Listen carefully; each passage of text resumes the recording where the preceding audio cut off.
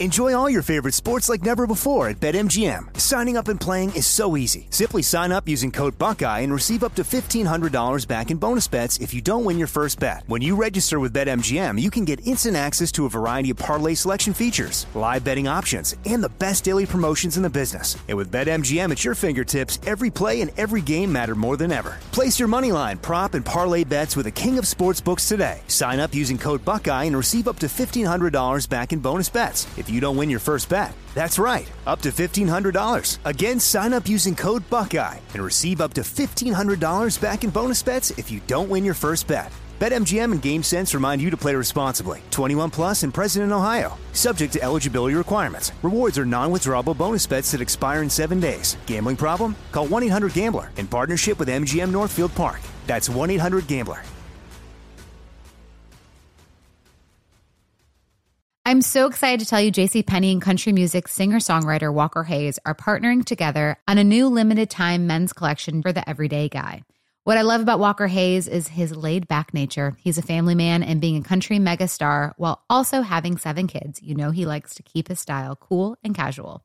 This new collection is perfect for the guy living the t-shirt life or someone wanting some fresh options that feel just as good. It's easy to wear, affordable styles that celebrate the ultimate family man, along with the quality, durability, and sensibility dads appreciate. Available online Saturday, May 4th at jcp.com and in-store Thursday, May 16th. Just in time for Father's Day. Limited time only. JCPenney, make it count. Focus Features presents Back to Black. I want people to hear my voice and just forget their troubles. Experience the music and her story. Know this. I ain't no Spice Girl. Like never before. That's my daughter. That's my Amy. On the big screen. I want to be remembered for just being me. Amy Winehouse, Back to Black. Directed by Sam Taylor Johnson. Rated R. Under 17, not a minute without parent. Only in theaters May 17th. Trinity School of Natural Health can help you be part of the fast-growing health and wellness industry. With an education that empowers communities, Trinity grads can change lives by applying natural health principles and techniques in holistic practices or stores selling nourishing health products. Offering 19 online programs that fit your busy schedule, you'll get training to help turn your passion into a career. Enroll today at trinityschool.org. That's trinityschool.org.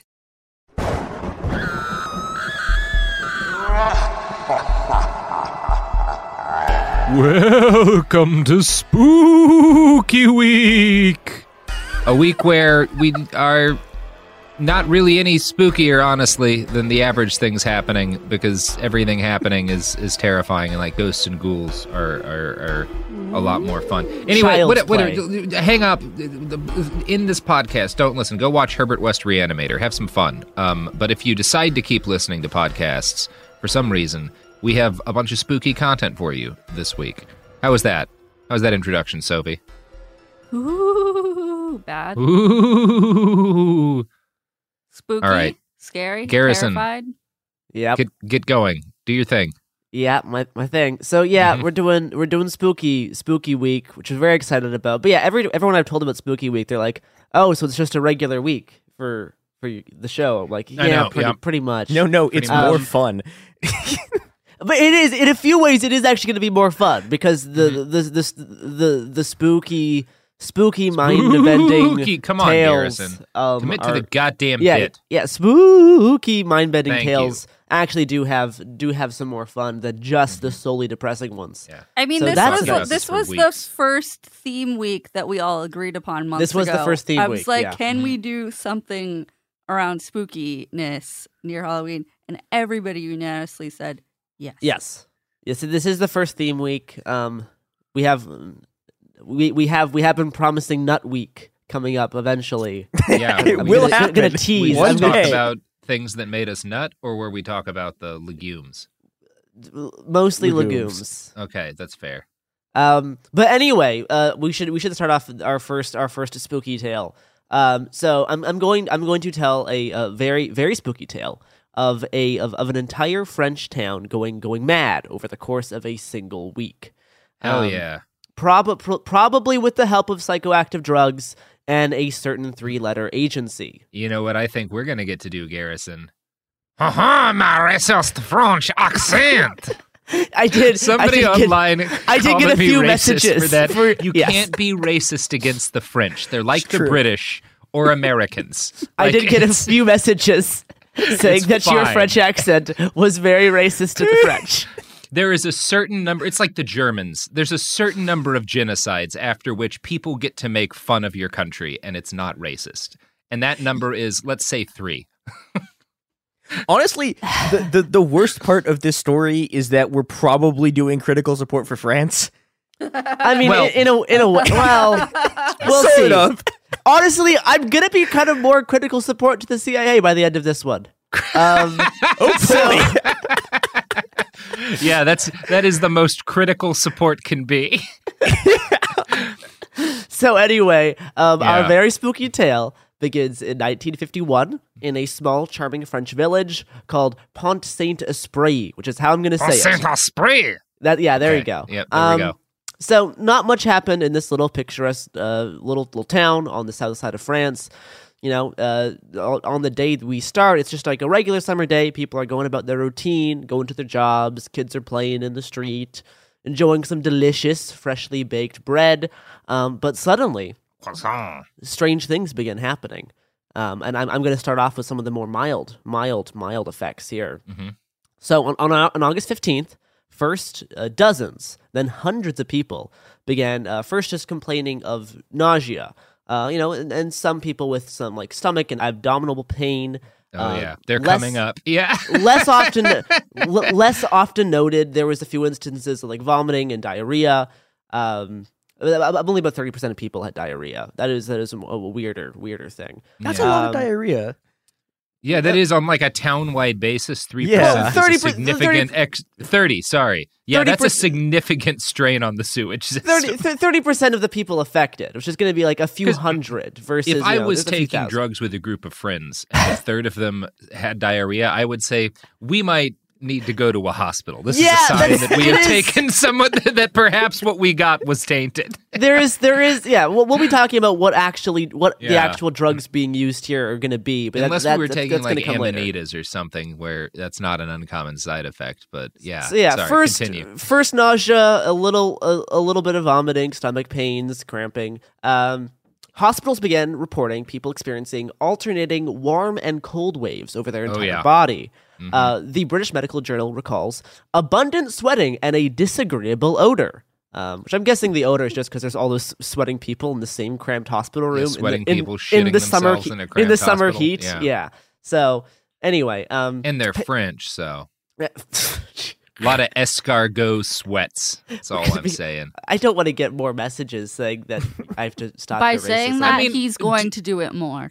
By the way, do we know that the diarrhea was the result of whatever substance, or maybe it's just the wine shits? Again, we French. don't. There's no way to tell. There's no way to know. So patients began complaining about weird pains and pressure around their neck. And one of the most reported symptoms was insomnia, in some cases lasting several days. Quoting the British Medical Journal, the first symptoms appeared after a latent period of 6 to 48 hours. The digestive disorders quickly became worse, with burning sensations throughout the entire digestive tract. Some experienced sensations of burning at the anus. A state of giddiness persisted.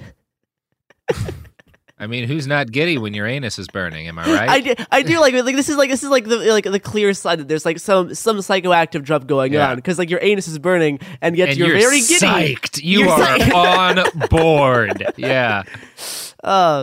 It's like that sign from that. What is that from? Rejected by what's that cartoonist? Like, my anus is bleeding, but like you're down. You know, you're down for it. Yeah. Yeah. You're 110%. Was that a John Mulaney impression? No. It's who did Rejected? Because that was bad. It wasn't a John Mulaney impression, Sophie. Oh, okay. That's just your poisoned millennial brain. Cartoon. Don Hertzfeld. Yeah, great artist. Yeah, great artist. So these pale and limp patients, still quoting the British Medical Journal, these pale and limp patients showed inconspicuous trembling of the extremities, and they complained of disorders of the visual accommodation, and especially being unable to read. So this is the more mild French. So this is the Oh, this could be a long one, Gare. So this is for many people affected. This is where the symptoms stopped. After suffering from insomnia for a while, with mild disorders of the visual accommodation, and stomach pains and like weird like neck things. After they were able to sleep, that was the sign of their recovery. It's like the ability to sleep again after the insomnia wore off. But in around 50 of the cases reported, the effects were much more intense.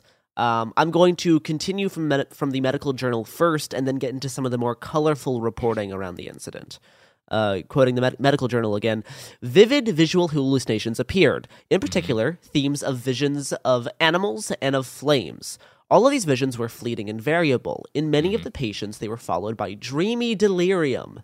Yeah, that's about right. That's actually a pretty good description of like LSA, LSD, those kind of like the movies always get it wrong because you're not seeing some sort of like visual like cartoon world. It's these kind of like fleeting impressions of visions and things in the corner of your eyes. Yeah, it's a pretty good description. Especially on lower like it is unclear what exactly they were on because there definitely can be the more cartoon elements. Oh, I mean, you can get full open-eyed hallucination, like especially the Shogun chemicals will do that. But I don't get it so much with like LSD, LSA, and LSA. If you want to shit yourself.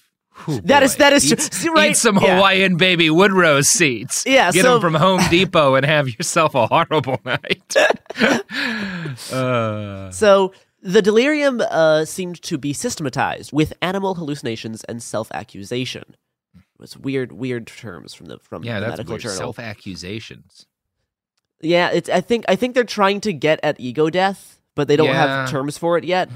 Either that or that, like, sometimes you're hallucinating, you get, like, overcome with, like, guilt, like, oh, I did this terrible thing, or, like, everybody's angry at me, or whatever, like. Continuing from the medical journal, self-accusation, and it was sometimes mystical or macabre. In some cases, terrifying visions were followed by fugus, which is an old term for, like, fugues. It says fugues. Yeah, fugue. It's pronounced fugue. Yeah, it's like extreme disassociation. Yeah, you're kind of zombified a little bit. Yeah, and two patients threw themselves out the window. Oh boy. Yeah, the delirium was of a confusal kind, which could be interpreted for some moments by a strong stimulation. Every attempt at restraint increased the agitation.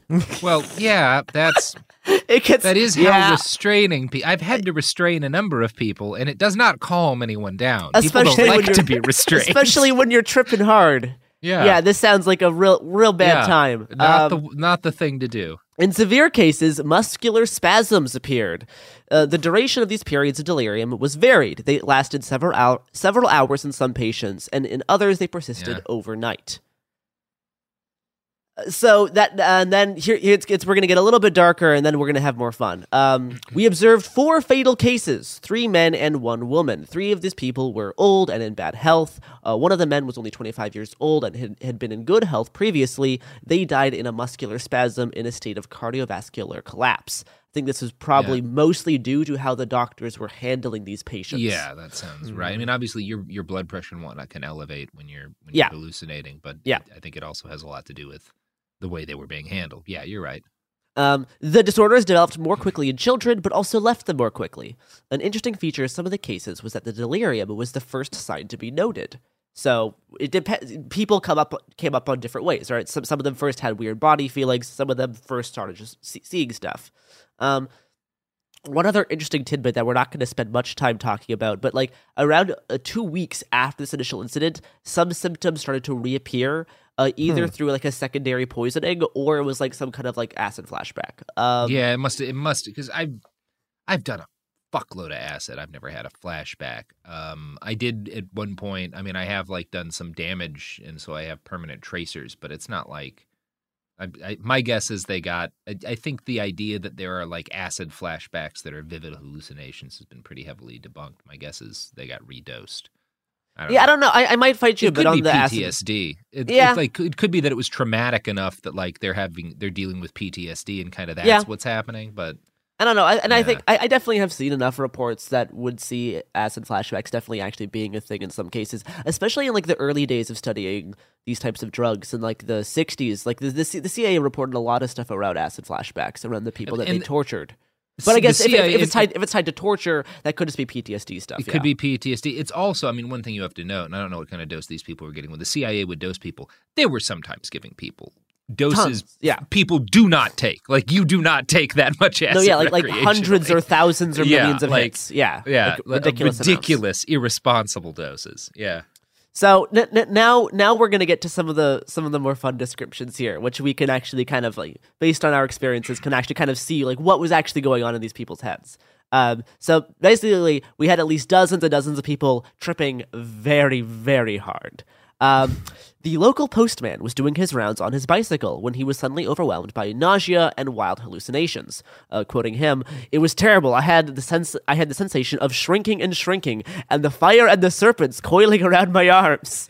Yeah, that guy had some other stuff going on. Is fun. Yeah, because the very first acid trip was on a bicycle. When Heinrich Hoffmann made it and dosed himself, he started coming up, I believe it was in Amsterdam, riding his bicycle, which is like, well, this is lovely. Yeah, I've made something cool. Why was the postman riding a bicycle to deliver packages and mail? Because they're in France. Because it's in France. We do not have the vehicles. It's the 1950s. It's not. The wheel only came to France in 1924. I mean, I'm sorry, postman. So yeah, the mailman fell off his bike and was taken to a hospital in a nearby town. He was put in a straitjacket and he shared a room with 3 teenagers who were also tripping. Christ. And the teenagers were chained to their beds to keep them under control. Yeah, that's how you. It sounds horrible, right? It's like the worst way to trip. Flashbacks to this, to being chained to a bed while tripping. Yeah, that's a bad thing to do. Some of my friends tried to get out the window. They were thrashing wildly, screaming, and the sound of the metal beds and jumping up and down. The noise was terrible. I would prefer to die than go through that again. Yeah, that sounds fucking totally terrible. This sounds like the worst acid trip you could go on. That sounds like about the worst way you could have a trip go. It sounds awful. Yeah. So back in the French town, a little girl screamed as she was being chased by man-eating tigers. Oh my goodness. A woman sobbed about how her children had been ground into sausages. Oh, great. Oh, no. So graphic and specific. Yeah.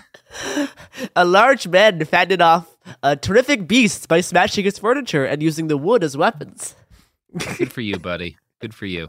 A husband and wife ran around chasing each other with knives. Again, probably something else going on there. My guess is we're not just talking the acid in that, because I have, again, been on acid a lot around knives and other weapons. I've never chased someone. I've never chased someone around with knives on acid. But again, that's a couple who was on the verge of a knife chase before the acid. I think the important part here is that, like, in 1951 in this French town, like, acid wasn't a thing yet. Like hallucinogenic drugs weren't a thing, right? Even mushrooms weren't popular around this time. No one knew what the hell was going on. Like, they just think that they're just basically losing their minds. Like, there's no other explanation for what's happening to them. Can we just say that the most shocking thing that has come out so far is that when Robert was on acid, he wasn't chasing people with knives? That seemed like it's honest. Like, depending on your acid trip, you wouldn't want to chase someone with a knife. Like, it's not. That's not the kind of headspace you're in. We would like during the winter I've done it sober, solstice, we would take a bunch of drugs and grab my AK-47 and hike out into the woods, and we would shoot down a fir tree and we would drag it back to a clearing and we would bury it standing up, and we would drape it in pig intestines and put a pig's heart on it, and then we'd cover it in gasoline and light it with firecrackers and dance around it like the pagans of old. But there was nothing aggressive about that. No, you very rarely would want to hurt somebody on acid. In my experience, like you generally are, at least you're like way more compassionate in a lot of ways.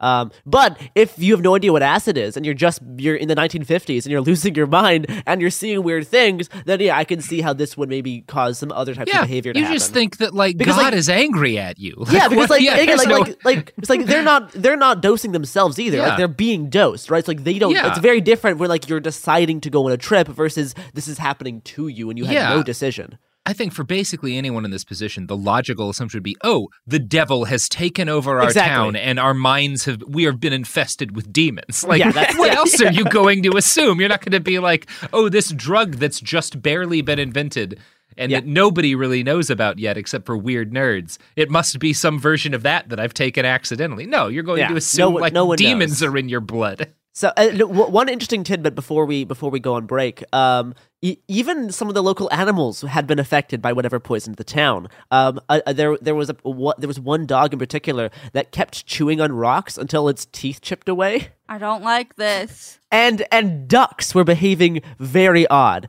It's described that they were walking around erect and upright like penguins in a line, and they're just like very weird behavior from ducks. That's the scariest thing I've heard so far.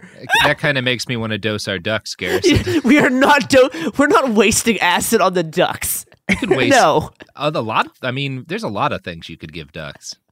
We're not giving ducks acid. That's not happening. The nice thing about giving ducks drugs is they're all monsters. That is true. They are monsters and rapists. Yeah, every one of them. Yeah. Well, all of the male ducks. So anyway, a reoccurring theme was that people were running around wildly and being very fearful of like monstery animals and encroaching flames. Sounds like the ducks were having a good time, though. They're the just ducks walking were around, having a doing great their ministry time. of silly walk shit. Like, I don't know what all these people are bummed about. This is rad. Okay, so when you first said that, I heard dogs, and I was like, that is the most terrifying thing ducks, I've ever heard. Ducks is much funnier. It's like ducks standing like very upright like penguins walking around in a line. I think ducks might enjoy it. I think dogs are a little too aware of what's going well, on. Garrison did say dog. The stone thing was about the dog. But with the penguin dog. Scary. Yeah, I just don't know that ducks. the dogs enjoy it because, like, I've seen dogs accidentally eat large amounts of pot and whatnot, and they not get happy. weird. They're pretty scared. Having a good time. They're pretty scared. Yeah. Yeah. Do you know what is also very spooky? Capitalism. Yeah, capitalism and all of these spooky advertisements to sell you things. Advertisements are also a form of mind control, speaking of the CIA in the 50s. Anyway. They're profoundly damaging.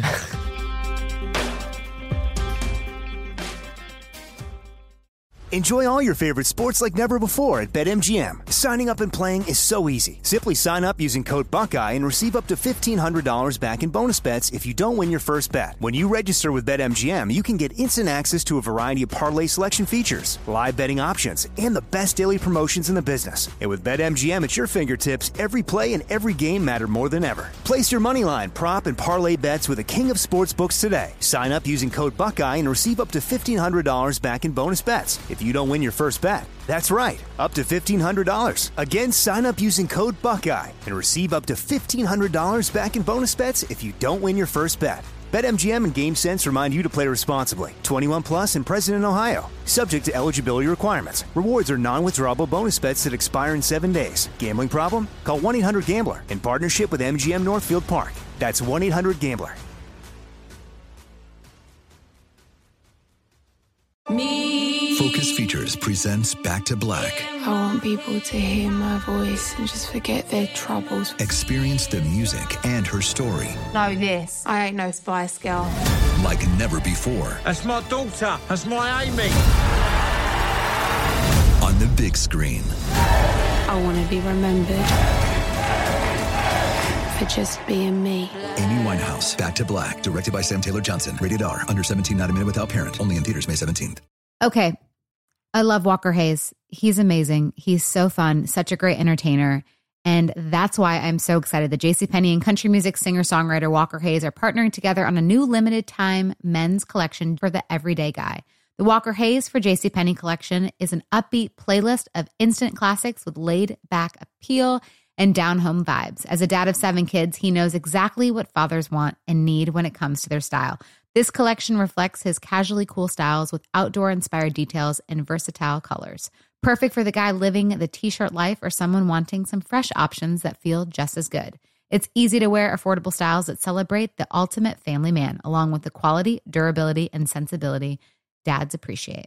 Available online Saturday, May 4th at jcp.com and in-store Thursday, May 16th, just in time for Father's Day. Limited time only. JCPenney, make it count. Trinity School of Natural Health can help you be part of the fast-growing health and wellness industry. With an education that empowers communities, Trinity grads can change lives by applying natural health principles and techniques in holistic practices or stores selling nourishing health products. offering 19 online programs that fit your busy schedule. You'll get training to help turn your passion into a career. Enroll today at trinityschool.org. That's trinityschool.org.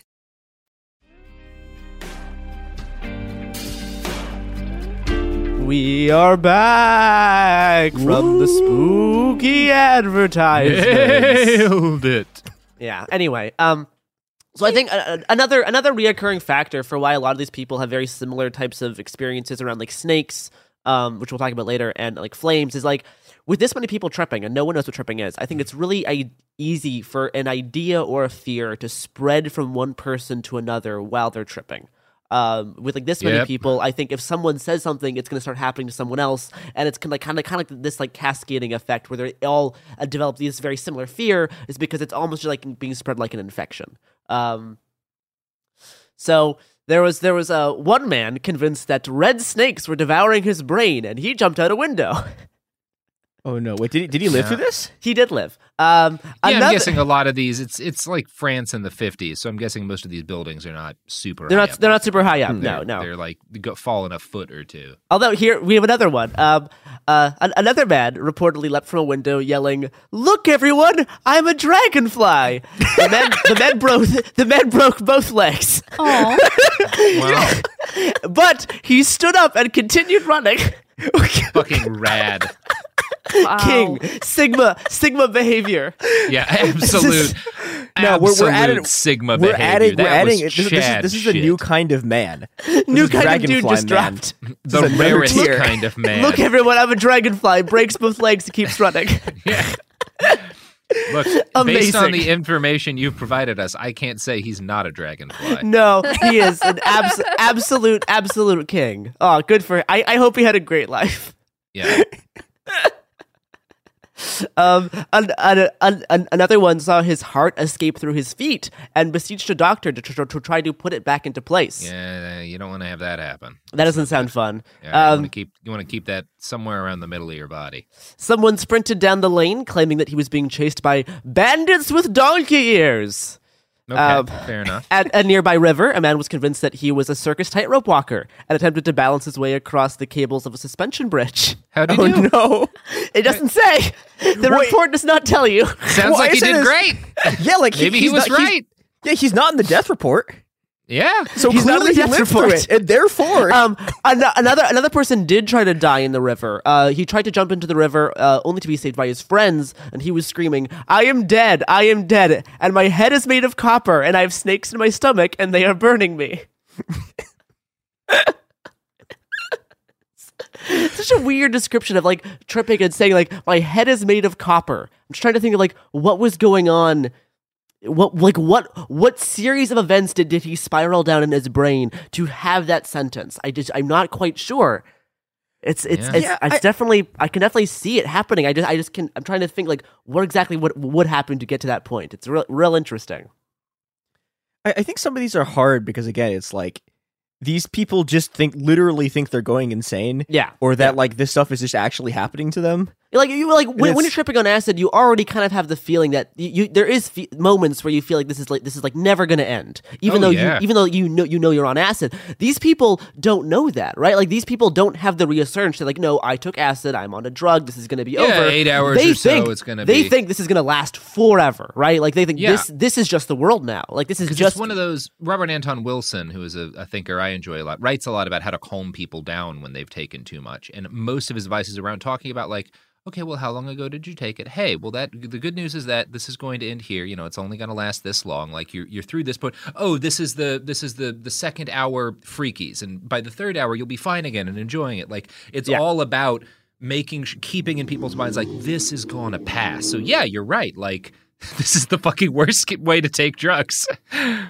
right, so. Local newspapers and also like in national newspapers described this as among the stricken, delirium rose. Patients thrashed wildly on their beds, screaming that red flowers were blossoming from their bodies. People throwing themselves from rooftops, men and women throwing their clothes off and running in the streets naked, and children complaining their stomachs were infested with coils and snakes. Oof. Which, I mean, half of that sounds like, yeah, that's like a normal good time, just running around the streets naked on acid. Other half's like, yeah, that doesn't seem pleasant with coils and snakes in your stomach. But also like flowers blossoming from your body. I can understand that kind of sensation. But like it definitely wasn't all horrible and nightmarish. We already mentioned the giddy people with burning anuses. But for like the full on tripping folks, according to the New York Times, there was reports of people like hearing heavenly choruses and seeing bright colors. The world looked beautiful to them. Apparently, the head of the farming co-op wrote hundreds of pages of like enlightened tripping poetry. That guy must be sick as shit, because knowing nothing, he starts tripping, not knowing he's tripping. It's just like, time to make some fucking art. Like, you know what this head state is good for? Writing some shit. He just like went to his cabinet and wrote poetry. Yeah, that's fucking awesome. That's a guy. I'll bet he handled just everything that life threw at him well. Like that says a lot about you when you're like, oh, demons have infiltrated my brain. Guess I'm gonna hang out in my cabin and write some poems. Hundreds of pages. Mm-hmm. Wow. Like I could hardly write shit on acid. I cannot imagine trying to write poetry. I mean, God. I've done a lot of creative stuff on acid. Creative stuff, yeah. I just feel like specifically like reading and typing can be hard at certain points. If you're like coming down, it can be easier. But like as it's you not do really it, good for like writing. It's good for ideas that you later can flesh out into writing. But yeah. So unfortunately, because this was, no one knew what was going on, many people were taken to local asylums in straitjackets and tied onto beds, making things undoubtedly worse for people tripping. It's one of those things I can't even be angry at them because like they don't know what's going on. I know, like you have no idea what's happening. They don't know what's going on. Like, but like nobody does. The whole like every attempt at restraint increase the agitation line is like horrifying from the concept of like you're tripping, you don't know what's going on, and people are tying you down to beds, making you feel like you're even more stuck in this permanent state of delirium. It's the worst nightmare. Yeah, all of this is horrible. Yeah. The mayor of the town said, like, I've seen healthy men and women suddenly become terrorized, ripping their bed sheets, hiding themselves beneath their blankets to escape their hallucinations. So yeah, it's if you don't know what's going on, pretty scary. Except for the poetry guy, good for him. Yeah, good for him. Yeah, making the best of it. So, but by the time the effects had subsided for everyone affected, which was around like a few days after the initial reported like nausea, like it didn't affect everyone at the same time. Some people got dosed later on. It's unclear what exactly, because this is the 50s. We didn't have a great idea of the exact timeline of events of like when the first effects were felt and like how all the stuff was spaced out. But this whole incident lasted around like a few days for like everyone totaled. It was reported that anywhere between like 300 to 500 people had felt the effects. Around 50 feeling very, very extreme, like open eye, like hallucinations of objects that aren't even there, like very extreme hallucinations. And 4 people did die in connection to the poisoning. At least 4 people died. It's unclear for exact numbers for a lot of this stuff. Yeah. An investigation into the sudden outbreak of the madness was promptly underway. Town officials wanted to get to the bottom of this as quickly as possible. Yeah, that makes sense. Yeah, you would want to figure out what was happening here. And the blame fell onto a single batch of bread. What? So, among the common denominator among those affected is that they all allegedly consumed bread from one specific baker. Yep, that's how it works. He was accused of using ergot-contaminated rye flour, and he was arrested and temporarily imprisoned. Also, a nearby miller that he got the flour from was also arrested and given some of the blame. The funny part is that around this time, the French government had a very top-down grain distribution system that rigidly controlled everything about where the grains were milled, where they were sent, and what bakers could use which flour. So bakers had no choice in what type of flour to use or what type of grain they could use in baking. It was all decided by other people. Yeah, because France, bread is like it's a real big deal in France. It's pretty important, yeah.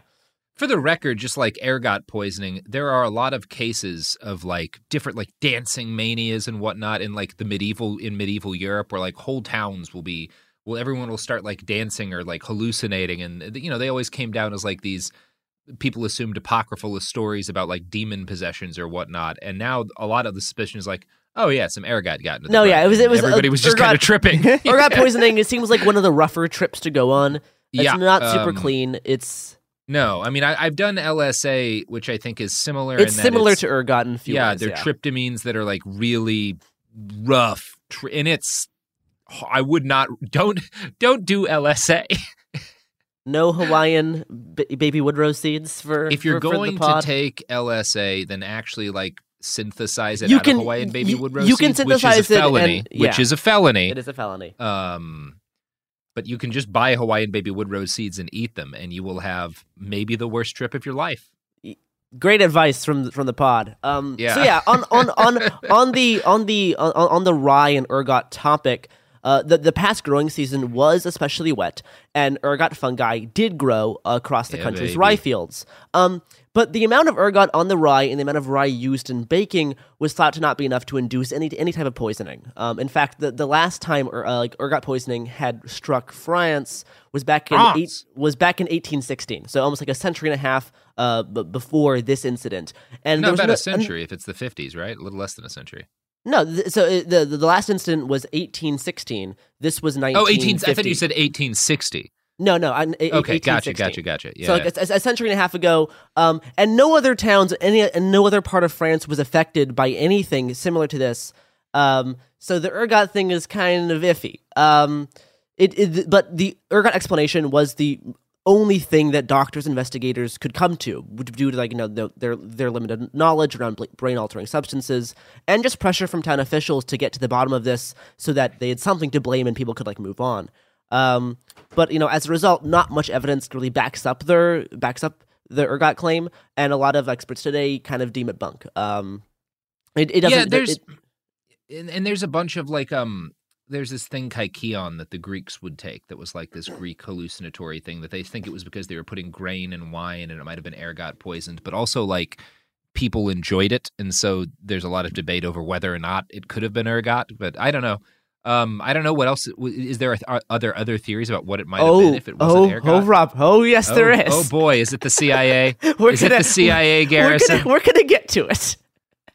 So, yeah, it doesn't really make much sense that the high amounts of ergot rye would only be in one batch of grain used in a single batch of bread from just one bakery in one small town. Doesn't really make sense. Other explanations that people have come to includes mercury poisoning and overuse of other fungicides. These have been mostly disproven. Yeah, that doesn't seem like mercury poisoning. No, but speaking as a guy who likes to drink some mercury, Oh boy. Merc on. So yeah, so there's a lot of other theories around fungicides being used, but those have been kind of disproven by some people, but others still point to them as possible explanations. But there is one other theory that we will focus on that features two of my favorite things. Okay. LSD and the 1950s CIA. Because if you're going to pick a CIA, the 1950s one, CIA they had the most best. fun. They had the most God. fun, right? And you know who else has a lot of fun, Garrison? Who? And who is also the 1950s CIA. Whomst? Our sponsors. Oh, really? Yeah, It Could Happen Here is sponsored only by the 50s CIA. Only the one from the 50s. Yeah, when you order any of our products, they will come to your house and inject you with 7,000 hits of LSD. Hey, free! Hey, happens. that sounds like a great deal. Honestly, you're saving a lot of money. You are saving. That is a lot of free acid. A lot of acid for the amount of money you're spending. Mm-hmm. Look, that's a lifetime. You won't do more acid. That's for sure. That's acid for life. You won't do it again. Yeah, you might. Probably you won't have to do it. You won't have to do any expenses ever again. Yeah. You'll survive. You'll just be a very different person by the end of the experience. you won't survive. Your body will. Yeah, someone else will be inhabiting it at the end of that trip. Someone else will wake up. So speaking of waking up, here's all the products. Yeah.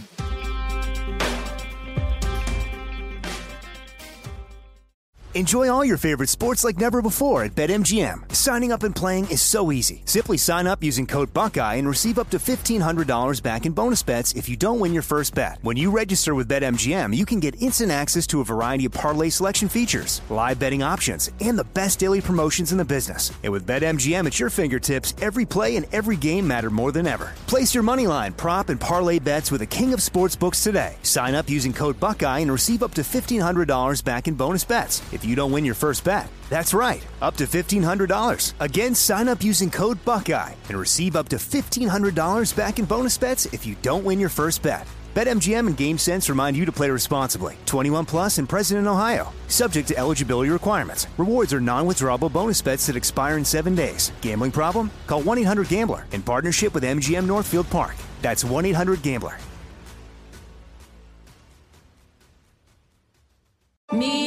Focus Features presents Back to Black. I want people to hear my voice and just forget their troubles. Experience the music and her story. Know this, I ain't no Spice Girl.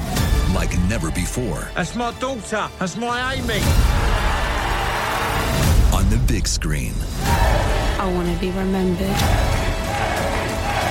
for just being me. Amy Winehouse, Back to Black, directed by Sam Taylor Johnson. Rated R, under 17, not a minute without parent. Only in theaters May 17th. Okay. I love Walker Hayes. He's amazing. He's so fun, such a great entertainer. And that's why I'm so excited that JCPenney and country music singer-songwriter Walker Hayes are partnering together on a new limited time men's collection for the everyday guy. The Walker Hayes for JCPenney collection is an upbeat playlist of instant classics with laid-back appeal and down-home vibes. As a dad of 7 kids, he knows exactly what fathers want and need when it comes to their style. This collection reflects his casually cool styles with outdoor-inspired details and versatile colors. Perfect for the guy living the t-shirt life or someone wanting some fresh options that feel just as good. It's easy to wear, affordable styles that celebrate the ultimate family man, along with the quality, durability, and sensibility dads appreciate. Available online Saturday, May 4th at jcp.com and in-store Thursday, May 16th, just in time for Father's Day. Limited time only. JCPenney, make it count. Trinity School of Natural Health can help you be part of the fast-growing health and wellness industry. With an education that empowers communities, Trinity grads can change lives by applying natural health principles and techniques in holistic practices or stores selling nourishing health products. Offering 19 online programs that fit your busy schedule, you'll get training to help turn your passion into a career. Enroll today at trinityschool.org. That's trinityschool.org.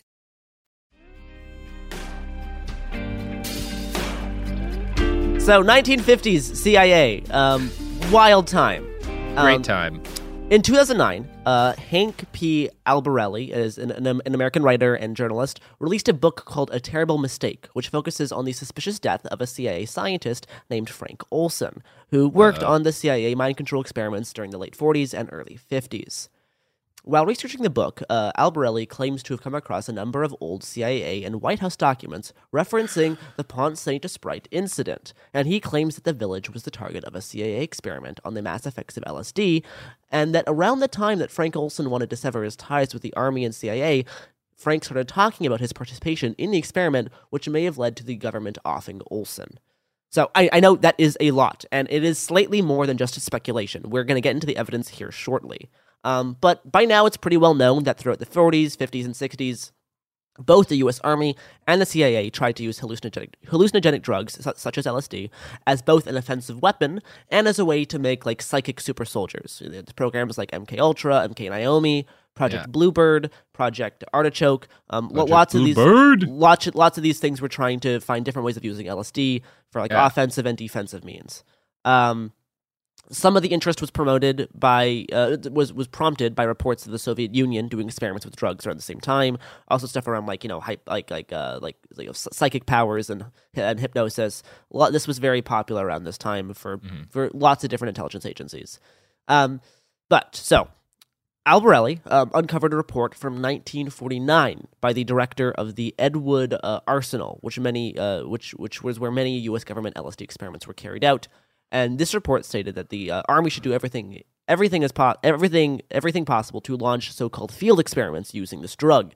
And later in his 2009 book, Albarelli claims that he found references to a government document with the label RE, Pont Saint-Esprit, and F. Olson Files, SO, SPAN, / France, Operation File, Inclusive, Olson, Intel Files, hand carry to Bellin. Tell him to see to it that these are buried. This document does exist. Like we do have this label on this document. but like the actual contents of the document are gone. Right? This is just Great. like a label that is being referenced as. We a just piece know of there was thing. a thing with this title. Great. Oh boy. So the document label references Frank Olson and David Bellin. So Bellin was the executive director of the Rockefeller Commission, created by the White House in the mid-'70s to investigate abuses carried out worldwide by the Central Intelligence Agency. Mm-hmm. So Albarelli believes that the Frenchtown LSD incident, which is like the Pont Saint-Esprit, which is the name of the town, and the F. Olson files mentioned in the document would definitely show that if the document hadn't been buried, as it was said in the label, the CIA it would show that the CIA was experimenting on the townspeople by dosing them with what he thinks was LSD. Now there is also a bit more to it than that. Using FOIAs, he got a hold of another CIA document, a 2-page report from 1954 detailing a conversation between a CIA agent and a representative of the Sandoz Chemical Company. So the Sandoz base was the place where Albert Hofmann invented LSD in 1938. And it was only a few hundred kilometers away from Pont Saint-Esprit, the town where this happened. So the chemical company was actually pretty close, relatively to like Europe. And it was also the only place where LSD was being made at the time, and they were providing both the army and the CIA with a lot of acid. But I mean, they're also giving it to universities. They gave lots to Timothy Leary initially. They sure did. They did give quite a lot to Tim Leary. they were giving it out to a lot of different universities and research people, yeah. but including the U.S. government. So the CIA agent wrote. In this report, that was like he was detailing a dinner he had with this representative of the chemical company, and he reported that after having several drinks, the scientist started talking about the Pont Saint-Esprit incident. The Sandoz official blurted out, "The Pont Saint-Esprit secret was that it was not the bread at all," continued the Sandoz official. "For weeks, the French tied up our laboratories with analyses of the bread. It was not the grain ergot. It was a diethyl laminate." Sorry, it's the last part of the LSD name. Yeah, diethyl acid. The diethylamide like compound. Yeah. So yeah, lysergic diethyl acid is what LSD stands for. So yeah, the scientist said that it was basically an LSD like compound. So that was a report detailing a dinner that a CIA agent had with this scientist. And that document was uncovered. It was from like the 50s. Now, this next part has a little bit less proof to it because there's no documents backing this up, but Albarelli also claims that during his digging, 2 former CIA researchers reached out to him and revealed some possible details of the method of the poisoning. They told him that the village was subjected to an air blitz of pulverized LSD. Holy shit. They acid bombed him? I'm sorry, that's fucking based. So, to force the townspeople into taking the substance through the air. According to the researchers, this manner of distribution proved mostly unsuccessful, forcing the CIA to move on to phase 2, which was contaminating local food. So apparently, if the air blitz was a thing, it didn't work super well. Yeah, that's a bummer. Yeah, I know. Although actually. I was about to have Sophie buy us a plane. We will talk about this later, but the CIA did do more air blitzing of acid in New York City. Actually, they would ride around in cars in poorer, more like multicultural areas, shooting LSD out of the back of the car to see what would happen to people. I mean, take out the racism, and that really is a dream job. Just driving around cities, air dosing people with acid at random, smoking cigarettes, probably. Oh my God. So with the conclusion drawn that it was one of the town's bakeries being the source of the poisoning, Albarelli says it was possible that LSD was put in or onto the bread. So yeah. And also, lots of the scientists dispatched to investigate the poisoning after it took place were actually from the Sandoz Chemical Company. They studied the situation for like 2 or 3 weeks, and gave the explanation that would later be kind of disproven, that it was ergot poisoning, which they told to town officials and the British Medical Journal. What no one knew at the time was that 1, the existence of LSD in the first place, and 2, that Sandoz was the company making it and giving these drugs to the U.S. Army and to the CIA. And apparently Albert Hoffman himself went to the town to investigate this incident. So yeah, and one last thing on like the physical evidence side of things. Albarelli also found an undated White House document that appeared to be part of a larger file that had been sent to members of the Rockefeller Commission, containing the names of 2 French nationals who had been secretly employed by the CIA and made direct references to the, quote, Pont Saint-Esprit incident. Also, it was linked. The document linked former CIA biological warfare expert and the chief of the Fort Derrick's Special Operations Division. So those were all places that they were experimenting with this similar kind of thing. Yeah. We have mentioned the Rockefeller Commission a few times now. If you remember the names, Frank Olson, one of the CIA researchers on LSD, and David Bellin, they were on the label of that missing document. But Bellin was the executive director of the White House Commission to investigate the CIA's abuses and crimes, which was called the Rockefeller Commission.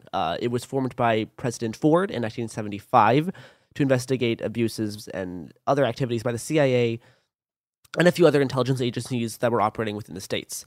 So the Rockefeller Commission revealed not only so the reason why we know about MKUltra was because of the Rockefeller Commission. This is how we know this was a thing. So it not only revealed stuff about like programs around MKUltra, but it also revealed the details of the CIA dosing their own scientist Frank Olson with LSD and possibly killing him. There's also there's a Netflix series about this called Woodward, which I haven't actually watched yet, so I don't know how good or accurate it is. But they did make a series a few years ago about the death of Frank Olson, and all of the weird, sketchy stuff surrounding both his job and his death. Yeah. We do love the CIA, folks.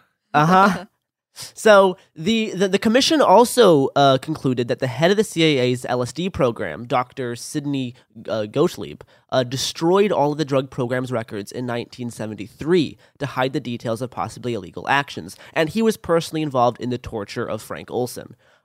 20 years after Mr. Olson's death and 10 years after the LSD experiments were halted, Dr. Gottlieb ordered the destruction of all the records of the program, including a total of 152 separate files. This came shortly after other reports that records were being destroyed by Richard Helms, the then director of Central Intelligence. So it's undoubtedly true that the CIA was up to some shit involving LSD around the exact time period of this Frenchtown incident. Yeah, it's certainly not like you're not coming out of nowhere suggesting the CIA may have dosed all these people. No, but they did it to a bunch of folks. If they didn't do it here, they'd done similar shit. It's also worth mentioning at this point that this is the point where the CIA is also running this enormous heroin network out of France. As basically they have this deal with the French where they're okay, so the French mob can basically move all the heroin they want in exchange. They'll stop the communists from taking control of the Point of Marseilles. And so this is all also going on at the same time that they're doing the LSD stuff. It's great. Yeah. So there's some historians that think the LSD theory does not hold enough water. Stephen Kaplan is a U.S. historian specializing in the French food history and the author of the 2008 book Cursed Bread, which follows this incident. He says that I have numerous objections to this paltry evidence that against the CIA. First of all, it's clinically incoherent. LSD takes effects in just a few hours, whereas the inhibitants showed symptoms only after 36 hours or more. Furthermore, LSD does not cause the digestive elements or the vegetative effects described by the townspeople. And so to both those claims, I say they're not necessarily true. It's unclear how soon the delirious effects took place. For some people, they were the first effect felt. So the whole thing about the effects only taking effect after 36 hours, that's not necessarily true. And also, LSD can definitely have nauseating or digestive effects. Oh yeah, absolutely. So but there were other types of symptoms that are not common for what we think of as modern LSD. Yeah, but again, this is the 1950s, and we don't know what they were actually on. It may not be what we think of as LSD now. It could be slightly, that this is a whole class of psychoactive drugs that's unclear what they were all actually being dosed with. Yeah, who the fuck knows what they were being given, and who the fuck knows what the actual dose amount was? Yeah, we have no idea.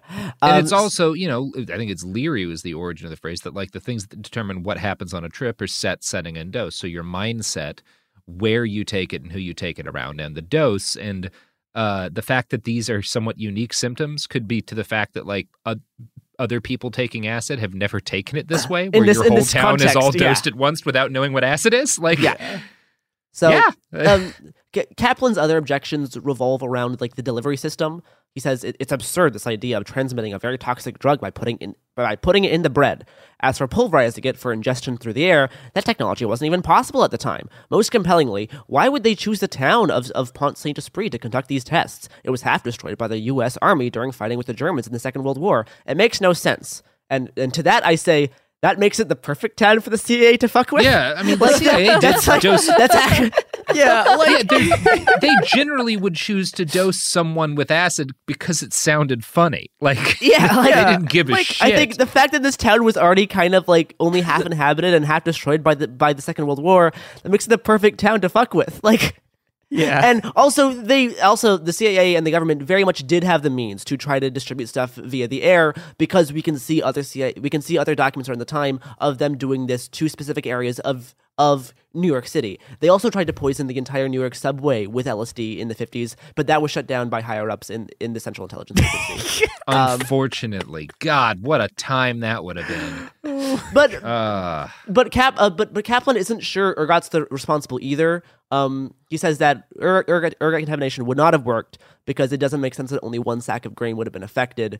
And he says if it was ergot, the effects would have been way more widespread.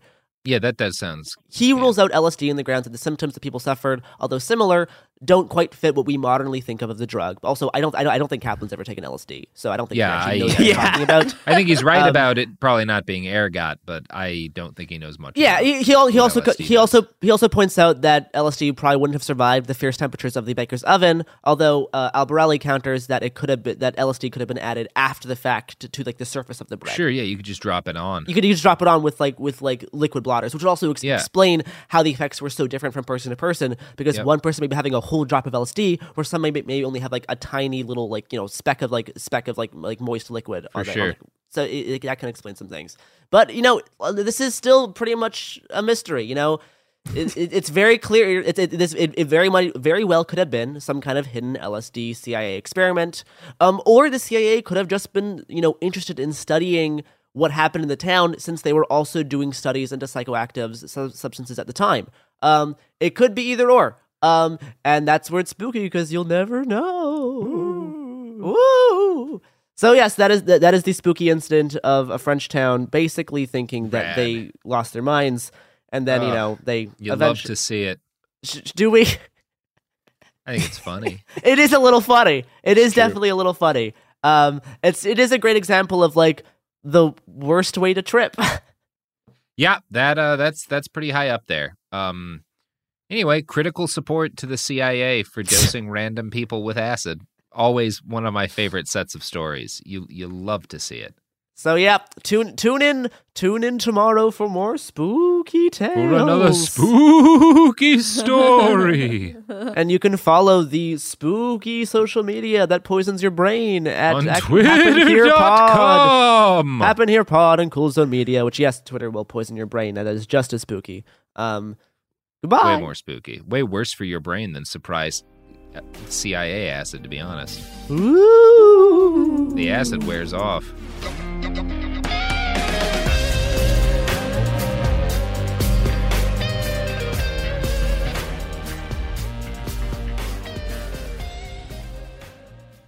Trinity School of Natural Health can help you be part of the fast-growing health and wellness industry.